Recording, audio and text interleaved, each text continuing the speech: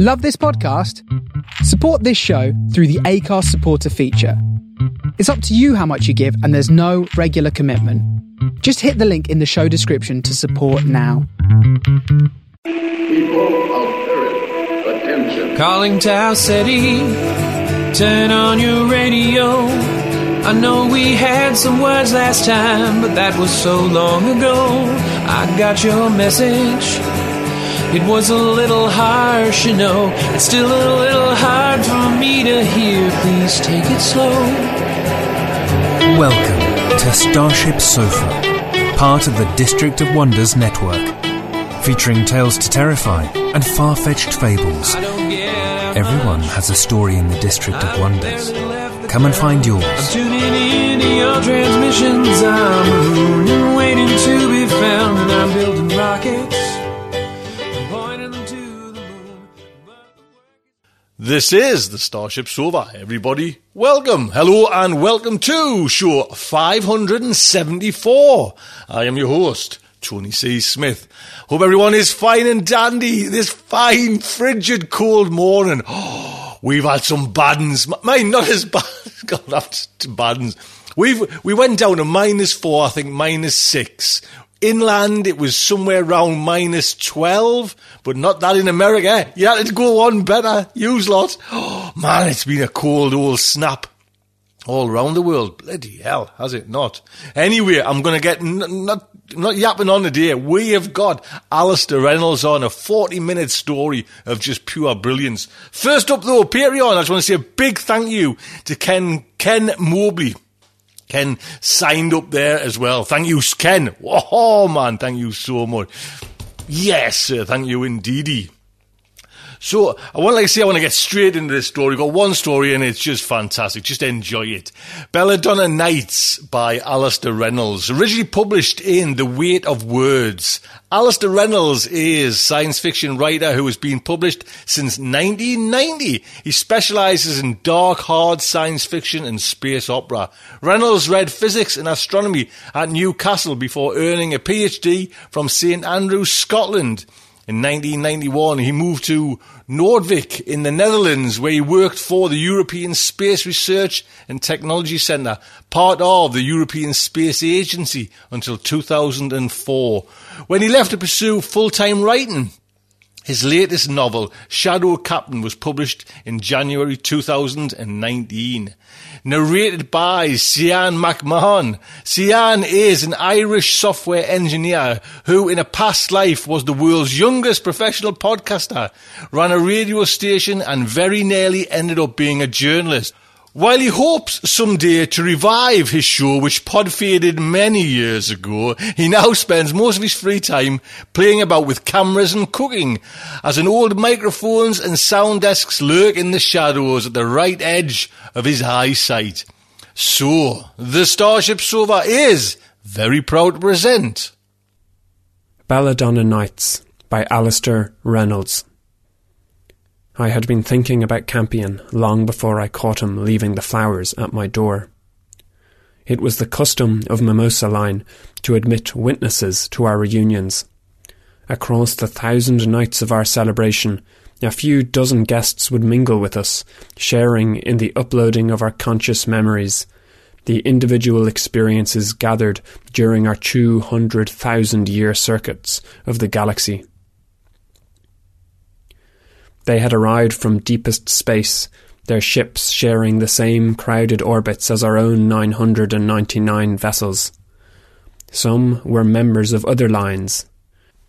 There were Gertinas, Marcellans and Torquatas, while others were representatives of some of the more established planetary and stellar cultures. There were ambassadors of the Centaurs, Redeemers and the Canopus Sodality. There were also machine people, delegates from the Monoceros Ring, ours being one of the few lines that maintained cordial ties with the robots. And there was Campion, sole representative of Gentian Line, one of the oldest in the commonality. Gentian Line went all the way back to the Golden Hour, back to the first 1,000 years of the human spacefaring era. Campion was a popular guest, always on someone or other's arm. It helped that he was naturally at ease among strangers, with a ready smile and an easy, affable manner, full of his own stories, but equally willing to lean back and listen to ours, nodding and laughing in all the right places. He had adopted a slight, unassuming anatomy, with an open, friendly face and a head of tight curls that lent him a guileless, boyish appearance. His clothes and tastes were never ostentatious, and he mingled as effortlessly with the other guests as he did with the members of our line. He seemed infinitely approachable, ready to talk to anyone, except me. It had been nothing to dwell over in the early days of the reunion. There had been far too many distractions for that. To begin with, there was the matter of the locale. Fekta, who had won the prize for Best Strand at the 1000th night of our last reunion, had been tasked with preparing this world for our arrival. There had been murmurs of discontent initially, but everyone now agreed that Fekta had done a splendid job of it. She had arrived early, about a century in advance of any of the rest of us.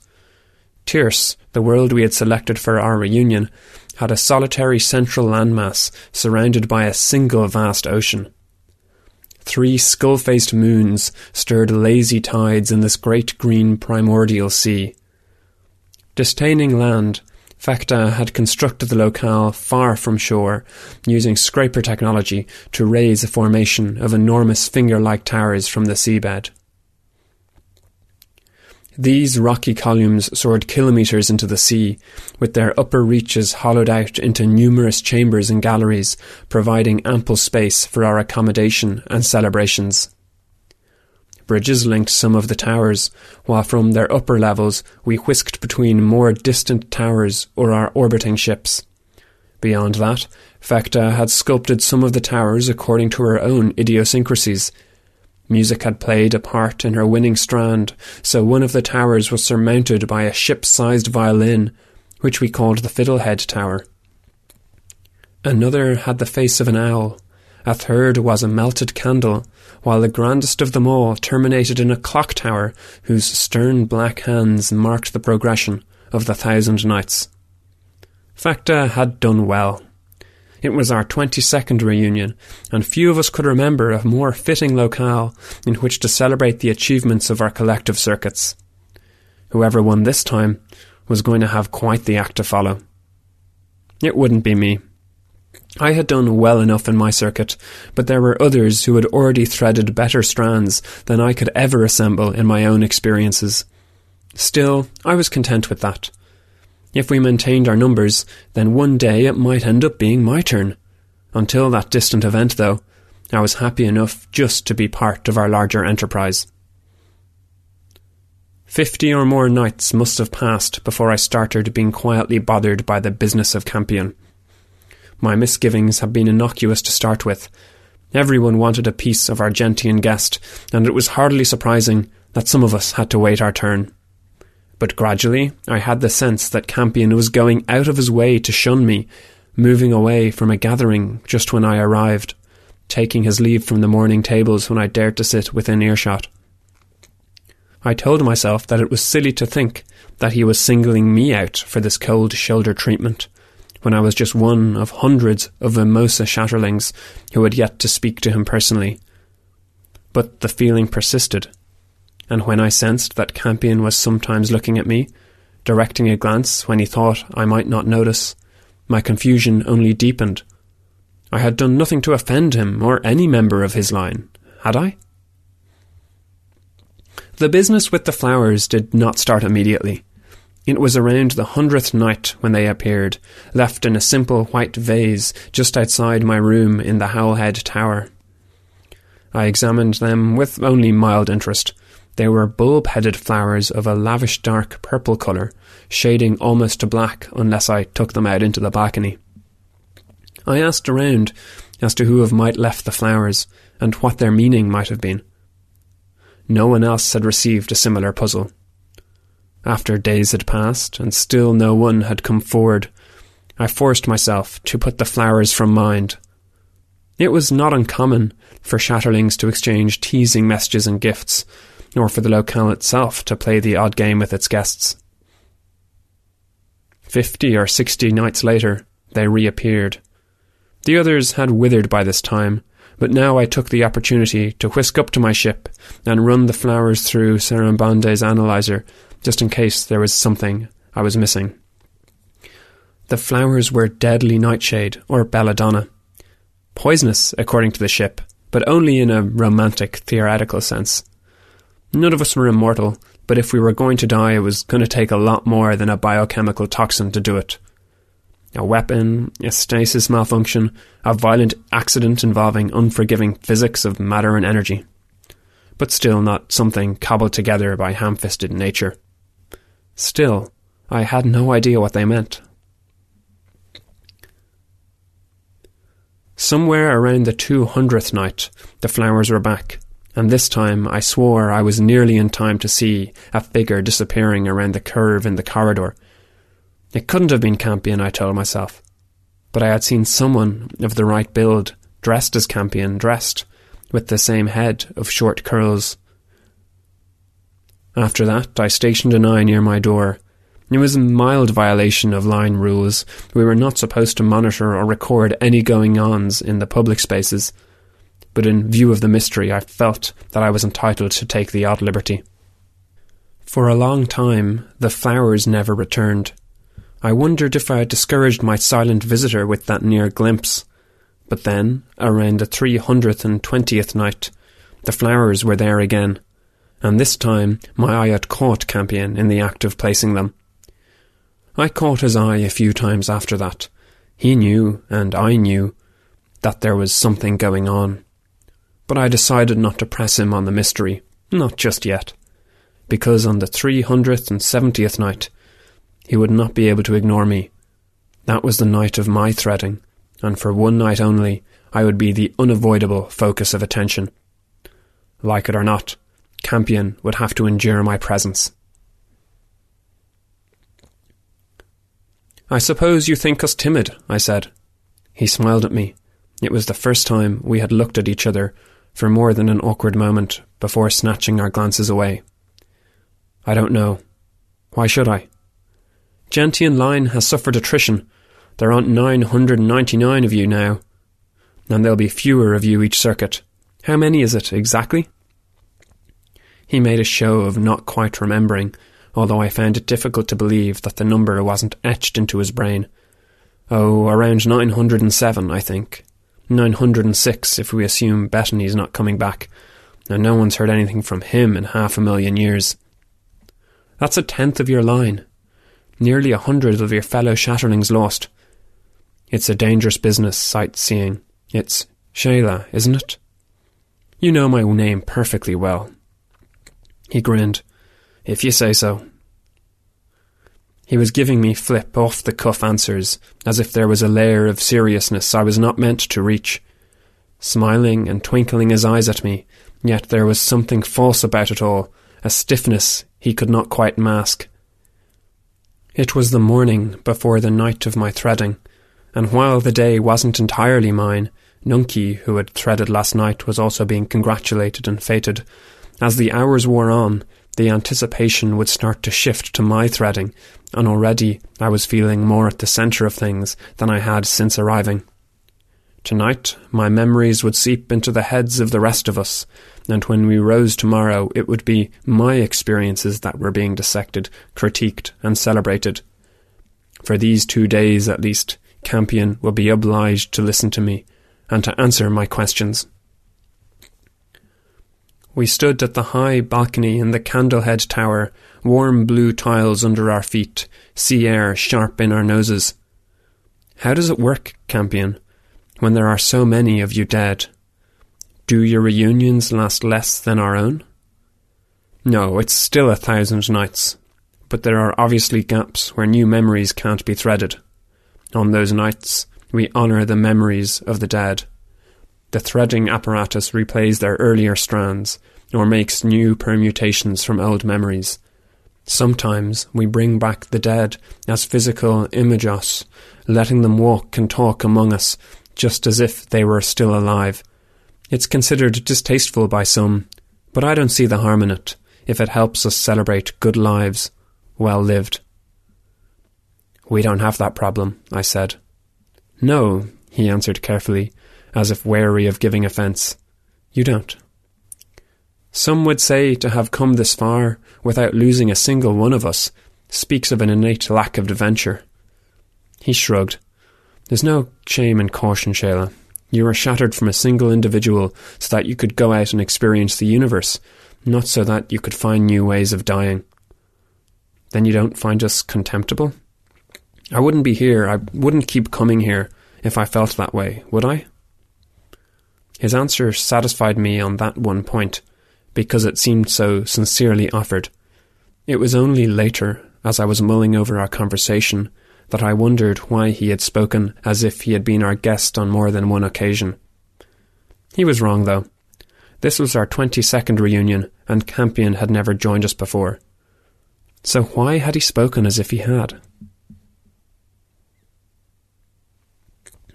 I felt foolish. We had communicated, and it had been too easy, too normal, as if there had never been any strange distance between us. And that was strange and troubling in and of itself. The day was not yet done, nor the evening, so I knew there would be more chances to speak, but I had to have all of my questions ready, and not be put off by that easy-going front of his. If he wanted something of me, I was damned well going to find out what it was. The flowers meant something, I was sure, and at the back of my mind was the niggling trace of half an answer. It was something about Belladonna, some barely remembered fact or association. Nothing came to mind, though, and as the morning eased into afternoon, I was mostly preoccupied with making last-minute alterations to my strand. I'd had hundreds of days to edit down my memories, of course, but for some reason it was always a rush to distill them into an acceptable form. I could perform some of the memory editing in my room in the Owlhead Tower, but there were larger chunks of unconsolidated memory still aboard my ship, and I knew it would be quicker and simpler to make some of the alterations from orbit. I climbed the spiral stairs to the roof of the Owlhead and whisked up to my ship. For all the charms of Fecta's locale, it was good to be back on my own turf. I walked to the bridge of the Sarabande and settled into my throne, calling up displays and instrument banks. My eyes swept the glowing readouts. All was well with the ship, I was reassured to note. In 630 days, we would all be leaving Therese, and I would call on Sarabande's parametric engine to push her to within a sliver of the speed of light. Already I could feel my thoughts slipping ahead to my next circuit and the countless systems and worlds I would visit. Beyond Sarabande, visible through the broad sweep of her bridge window, there were at least 100 other ships close enough to see. I took in their varied shapes and sizes, marvelling at the range of designs adopted by my fellow Shatterlings. The only thing the ships needed to have in common was speed and reliability. There were also a handful of vehicles belonging to our guests, including Campion's own modest dalliance, dwarfed by almost every other craft orbiting Therese. I worked through my memory segments. It didn't take long, but when I was done, something compelled me to remain on the ship. "Ship," I said aloud, "give me reference for Belladonna." "There are numerous references," Sarabande informed me. "Given your current neural processing bottleneck, you would need 18,000 years to view them all. Do you wish to apply a search filter?" "I suppose I'd better. Narrow the search to reference with a direct connection to the lines or the commonality." It was a hunch, but something was nagging at me. Very well. There were still more than 1,100 referents, but the most strongly indicated records relate to Gentian line. I leaned forward in my throne. Go on. The Belladonna Protocol is an emergency response measure devised by Gentian line to ensure line prolongation in the event of extreme attrition by means of accidents or hostile action. Clarify. The Belladonna Protocol, or simply Belladonna, is an agreed set of actions for abandoning one reunion locale and converging on another. No prearranged target is necessary. Belladonna functions as a decision branch algorithm which will identify a unique fallback destination given the application of simple search and rejection criteria. A shiver of disquiet passed through me. Has Gentian line initiated belladonna? No, Sheila, it has never been necessary, but the belladonna protocol has been adopted by a number of other lines, including Mimosa line. And have we... But I cut off my words before they made me foolish. No, of course not. I'd know if we'd ever initiated belladonna. And we certainly haven't suffered extreme attrition. We haven't suffered any attrition at all. We're too timid for that, I'd thought to myself. Much too timid. Weren't we? I whisked back to Tierce. Campion was lounging in the afternoon sunlight on the upper gallery of the Candlehead, all charm and modesty, as he fielded questions about the capabilities of his ship. Yes, I've picked up a trinket or two over the years. Who hasn't? But no, nothing like that, and certainly no homunculus weapons. Space battles? One or two. As a guiding rule, I try to steer clear of them, but now and then you can't avoid running into trouble. There was the time I shattered the moon of Aragul in the Terzet salient, but that was only to give myself a covering screen. There wasn't anyone living on Aragul when I did it. At least I don't think there was. Oh, and the time I ran into a fleet of the 11th Intercessionary out near the Carnelian Bight. Campion, I said, his audience tolerating my interruption, as well they had to on my threading day. Could we talk? Somewhere quieter, if possible? By all means, Sheila, just as long as you don't drop any spoilers about your coming strand. It isn't about my strand. He rose from his chair, brushing breadcrumbs from his clothes, waved absent-mindedly to his admirers, and joined me as we walked to a shadowed area of the gallery. What's troubling you, Sheila? Last-minute nerves? You know exactly what's troubling me. I kept my voice low, unthreatening, even though nothing would have pleased me more than to wrap my hands around his scrawny throat and squeeze the truth out of him. This game you're playing with me, playing on me, I should say. Game, he answered in a quiet but guarded tone. The flowers. I had suspicion it was you before I left the eye, and there wasn't any doubt. But you still wouldn't look me in the face. And this morning, pretending that you weren't even sure of my name. All easy answers and dismissive smiles, as if there's nothing strange about what you've been doing. But I've had enough. I want a clear head before I commit my strand to the threading apparatus, and you're going to give it to me, starting with some answers. Answers, he repeated. There was never any doubt about my name, was there? He glanced aside for an instant. Something had changed in his face when he looked back at me, though. There was a resignation in it, a kind of welcome surrender. No, there wasn't any doubt. Of all of you, yours was the only name I wasn't very likely to forget. You're talking as if we've already met. We have. I shook my head. I'd remember if I'd ever crossed circuits with a Gentian. It didn't happen during one of our circuits. We met here, on Tierce. This time the shake of my head was more emphatic. No, that's even less likely. You ignored me from the moment I arrived. I couldn't get near you, and if I did, you always had some excuse to be going somewhere else. Which makes the business with the flowers all the more irritating, because if you wanted to talk to me, I did, he said, all the time. And we did meet before, and it was on Tierce. I know what you're going to say. It's impossible, because Mimosa Line never came to Tierce before, and these towers aren't more than a century old. But it's true. We've been here before, both of us. I don't understand. This isn't the first time, Campion answered. Then he looked down at the patterned tiles of the floor, all cold indigo shades in the shadowed light. This day always comes. It's just a little earlier this time. Either I'm getting less subtle with the flowers, or you're retaining some memory of it between cycles. What do you mean? I reached out and touched his forearm, not firmly, but enough to know I was ready to stop being mocked with half-truths and riddles.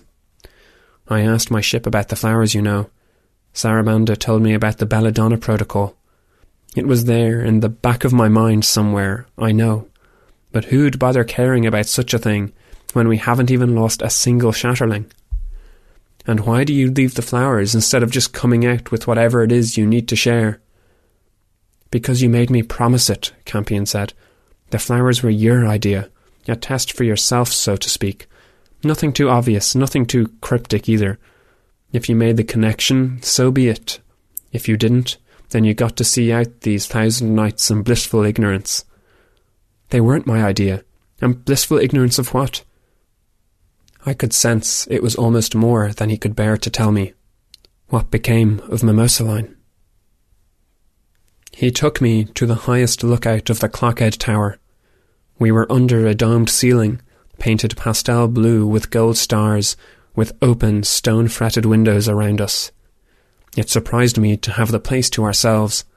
We could look down at the other shatterlings on the galleries and promenades of the other towers, but at this late afternoon hour, the Clockhead was unusually silent. So were we, for long moments. Campion held the upper hand, but for now he seemed unsure what to do with it. "Fecta did well, don't you think?" I said, to fill the emptiness. "You told me you returned to your ship." "I did." I nodded to the painted ceiling, to the actual sky beyond it. "It's a fine sight to see them all from Tierce, but you don't really get a proper sense of them until you're in orbit. I go back now and then, wherever I need to or not. Sarabande has been my companion for dozens of circuits, and I feel cut off from her if I'm on a world for too long. I understand that. I feel similarly about Dalliance. Purslane says she's a joke, but that ship's been pretty good to me." "Purslane?" Something tightened in his face. "Do you mind if I show you something, Sheila? The locale is applying fairly heavy perceptual filters, but I can remove them simply enough, provided you give me consent." I frowned. Fecta never said anything about filters. She wouldn't have. Campion closed his eyes for an instant, sending some command somewhere. "Let me take away this ceiling. It's real enough. These towers really were grown out of the seabed, but it gets in the way of the point I need to make." He swept up a hand, and the painted ceiling and its gold stars dissolved into the hard blue sky beyond it. "Now let me bring in the ships, as if it were night and you could see them in orbit. I'll swell them a bit if you don't mind. Do whatever you need." The ships burst into that blueness like 100 opening flowers, in all the colours and geometries of their hulls and fields.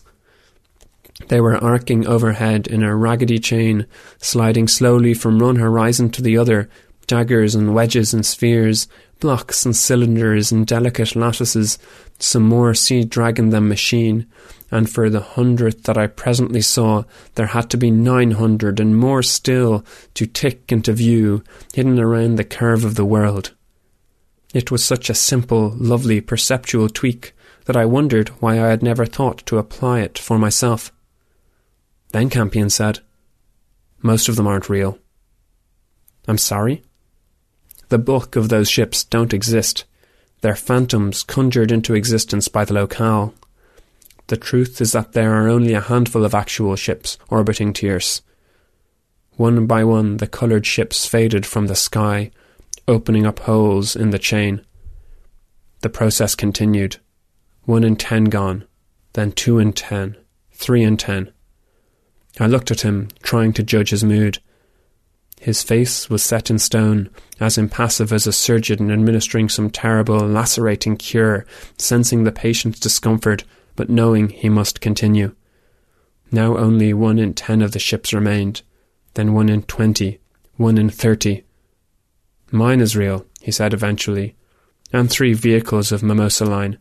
None of the others were present, including all the ships you thought belonged to your guests." "Then how did they get here?" "They didn't. There are no guests except me. The other line members, the centaurs, the machine people, none of them came. They were just another illusion of the locale." He touched a hand to his breast. "I'm your only guest. I came here because no one else could stand to. I've been coming here longer than you realize." And he raised his hand, opened his fists, and made one of the ships swell until it was larger than any of Tierce Moon's. It was a wreck. It had been a ship once, I could tell, but that must have been countless eons ago.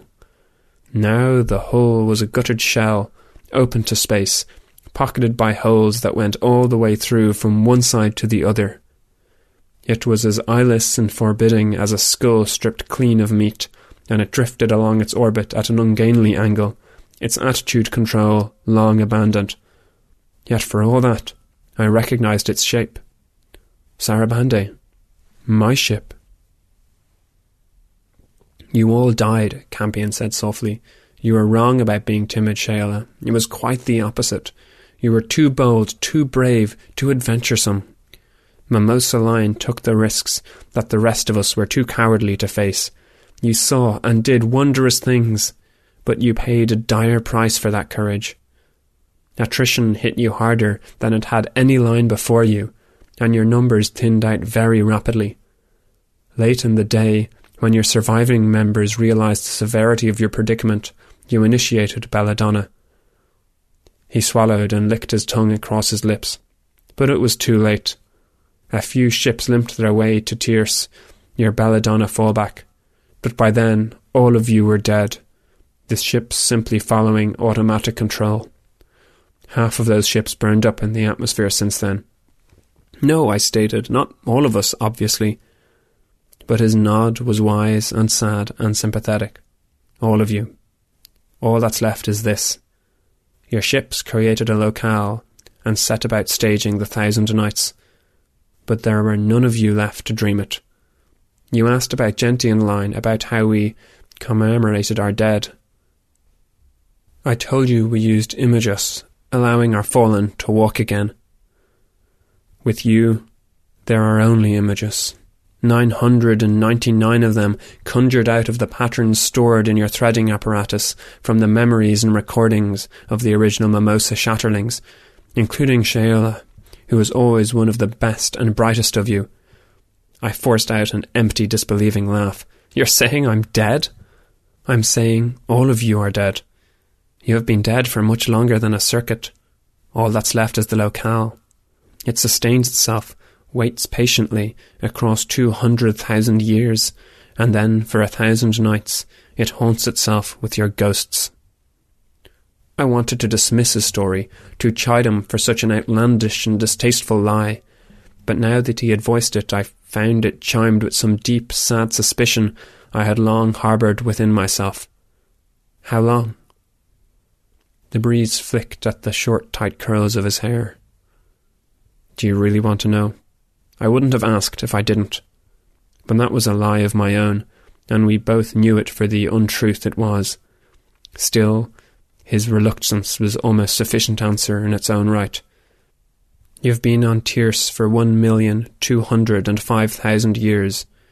This is your 7th reunion in this locale, the 7th time that you've walked these towers, but all that happens each time is that you dream the same dead dreams. And you've been coming along to watch us. Just the last 5, including this one. I was at the wrong end of the Scutum Crux arm when you had your first, after you initiated the Belladonna protocol, and by the time I learned about your second, where there was no one present but your own residuals, it was too late to alter my plans. But I made sure I was present at the next. His face was in profile, edged in golden tones by the lowering sun, and I sensed that he had difficulty looking me straight in the eyes. No one wanted to come, Sheila, not because they hated Mimosa Line or were envious of any of your achievements, but because you rattled their deepest fears. What had happened to you, your adventures and achievements, had already passed into the safekeeping of the commonality. None could ignore it, and no line wants to think too deeply about attrition, and especially not the way it must always end, given enough time. But the dice haven't fallen yet, for you. The day will come. At last he turned to face me again, his face both young and old, as full of humour as it was sadness. I know it, Sheila, but it doesn't stop me enjoying the ride while I'm able. It's still a wonderful universe, still a blessed thing to be alive, to be a thing with a mind and a memory, and the 5 human senses to drink it all in. The stories I've yet to share with you. I took a slingshot around the whipping star. But he settled his mouth into an accepting smile and shook his head. Next time, I suppose. You'll still be here, and so will this world. The locale will regenerate itself. and along the way wipe away any trace of there ever being a prior reunion, including my memories of ever having met you. That's how it has to be. A trace of a memory persists, I suppose, but mostly you'll remember none of it. But I'll ask you to pass a message forward, won't I? Ask you to leave flowers at my door, and you'll agree, and you'll be kind and dutiful, and you'll come back to us, and now, on some other evening, 200,000 years from now, give or take a few centuries, we'll be in the same lookout having much the same conversation, and I won't have aged a second, and you'll be older and sadder, and I won't know why to begin with. And then you'll show me the phantom ships, and I'll remember, just a bit, just like I've always remembered. And then I'll start asking you about the next reunion, another 200,000 years in the future. It's happened, hasn't it? Campion gave a nod. Do you think it would have been better if I'd never come? At least you had the nerve to face us. At least you weren't afraid to be reminded of death. And we lived again in you. The other lines won't forget us, will they? And tell me you passed on some of our stories to the other Gentians during your own 1,000 nights. I did, he said, some wry remembrance crinkling the corner of his eyes, and they believed about half of them. But that was your fault for having the audacity to live a little. We could learn a lot. Just don't take our lessons too deeply to heart. We wouldn't have the nerve. The sun had almost set now, and there was a chill in the air. It would soon be time to descend from the Clockhead Tower in readiness for the empty revelry of the evening, ghosts dancing with ghosts, driven like clockwork marionettes, ghosts dreaming the hollow dreams of other ghosts, and thinking themselves alive for the span of a night. The imago of a Shatterling who once called herself Sheola, daring to hold a conscious thought, daring to believe she was still alive. Why me, Campion? Out of all the others, why is it me you feel the need to do this to? Because you half know it already, he answered, after a hesitation. I've seen it in your eyes, Sheola. Whatever fools the others, it doesn't escape you. And you're wrong, you know. You do change. You might not age a second between one reunion and the next, but I've seen that sadness in you build and build. You feel it in every breath, and you pick up on the flowers a little sooner each time. And if there was one thing I could do about it, there is, I said sharply while I had the courage. His expression was grave but understanding. I'll bring you flowers again. No, not flowers, not next time. And I swallowed before speaking, because I knew the words would be difficult to get out once I had started. You'll end this, Campion. You'll have the means, I know. There are only wrecks left in orbit, and they wouldn't stand a chance against your own weapons. You'll shatter these wrecks like you shattered the moon of Argol, and when you're done, you'll turn the same weapons onto these towers, melt them to lava, flush them back into the sea, leaving no trace, and turn the machines to ash so they can't ever rebuild the towers or us, and then leave Tierce, and never return to this place. He stared at me for a long moment, his face so frozen and mask-like, it was as if he had been struck across the cheeks. You'd be asking me to murder a line? No, I said patiently. The line is gone, and you've already honoured us. All I'm asking is for one last kindness. This wasn't ever the way it was meant to be. I reached for him then, settling my hand on his wrist, and then sliding my fingers down until I held his in my own. You think you lack the courage to commit grand acts? I don't believe a word of it. And even if you did, here's your chance to do something about it, to be courageous and wise and selfless. We're dead. We've been dead for 1,000,000 years. Now let us sleep. Sheola, he began. You'll consider it, I said. You'll evaluate the options, weigh the risks and the capacity for failure, and you'll reach a conclusion and set yourself on one course or another. But we'll speak no more of it.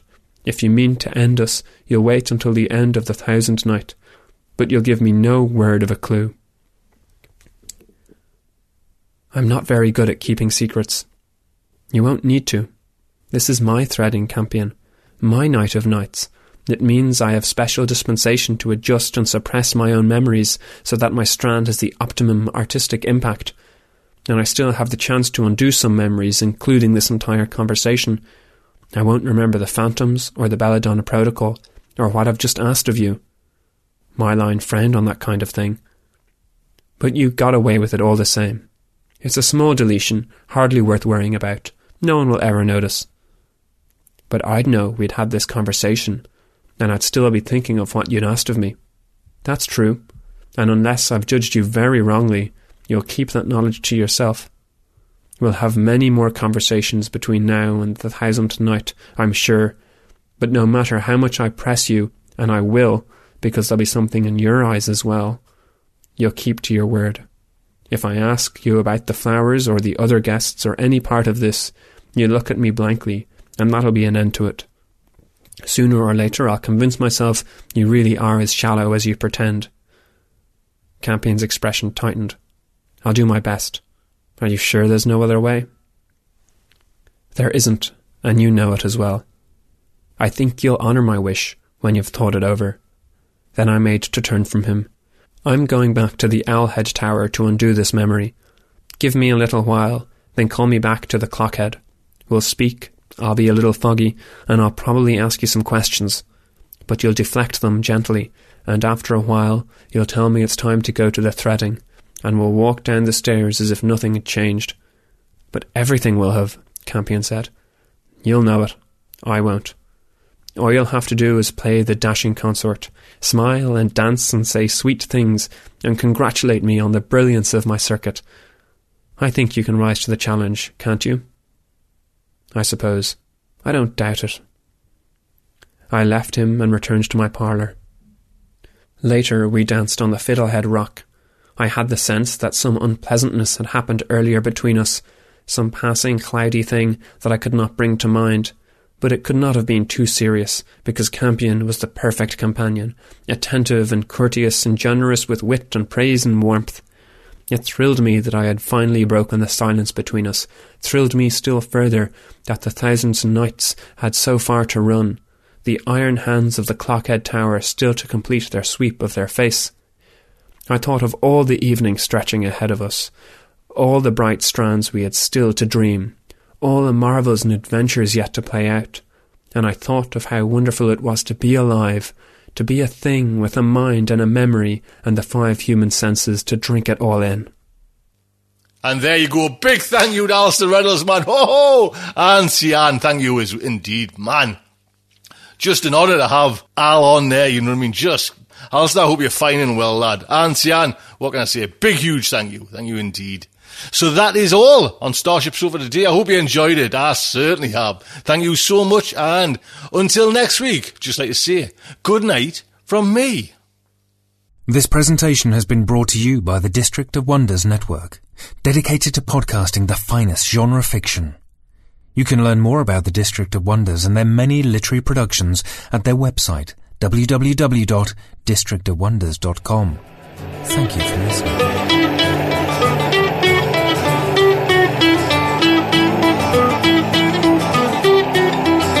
I don't get out much. I've barely left the ground. I'm tuning into your transmissions. I'm a moon and waiting to be found. And I'm building rockets and pointing them to the moon. But the work is going slowly. It won't get to you anytime soon. Can you reach me? Is my signal getting through? Turn on your radio. I wanna talk to you.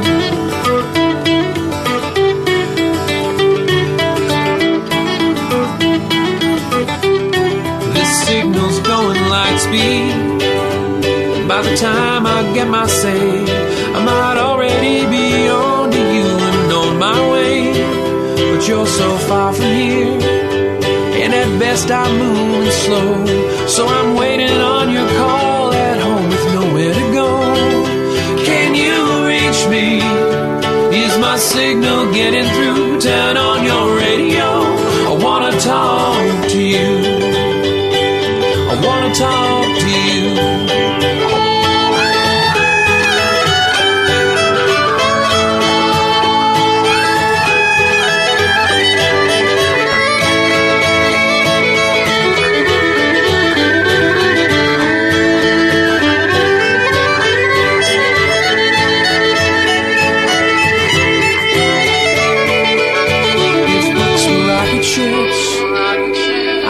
on my way. If I could cast myself on a radio wave, I might get to you someday. If books were rocket ships, I'd need only the will to fly. I'm still building word by word, and I'll get out there by and by. I'll get out there by and by. I'll get out there. I'll get out there by